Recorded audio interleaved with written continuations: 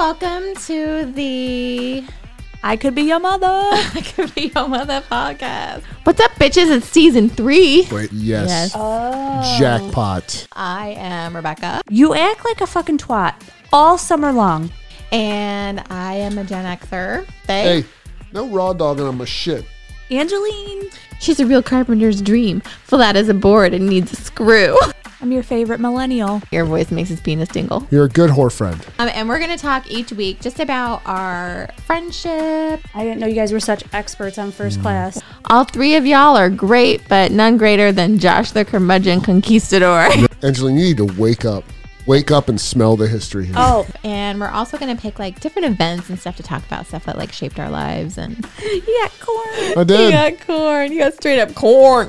I learned something new. Did you check? Check. I Okay, checked. thanks. Cool. Did you check? Did you check? Putting in 2 inches a night. But if I could practice, I could get better.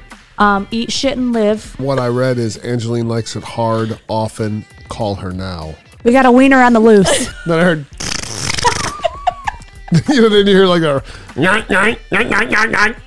And then back to the. I took a wicked dump today. Hey, we're good. People like us. F you, Ty. Fuck you, Ty. Love you, Greg. Bye.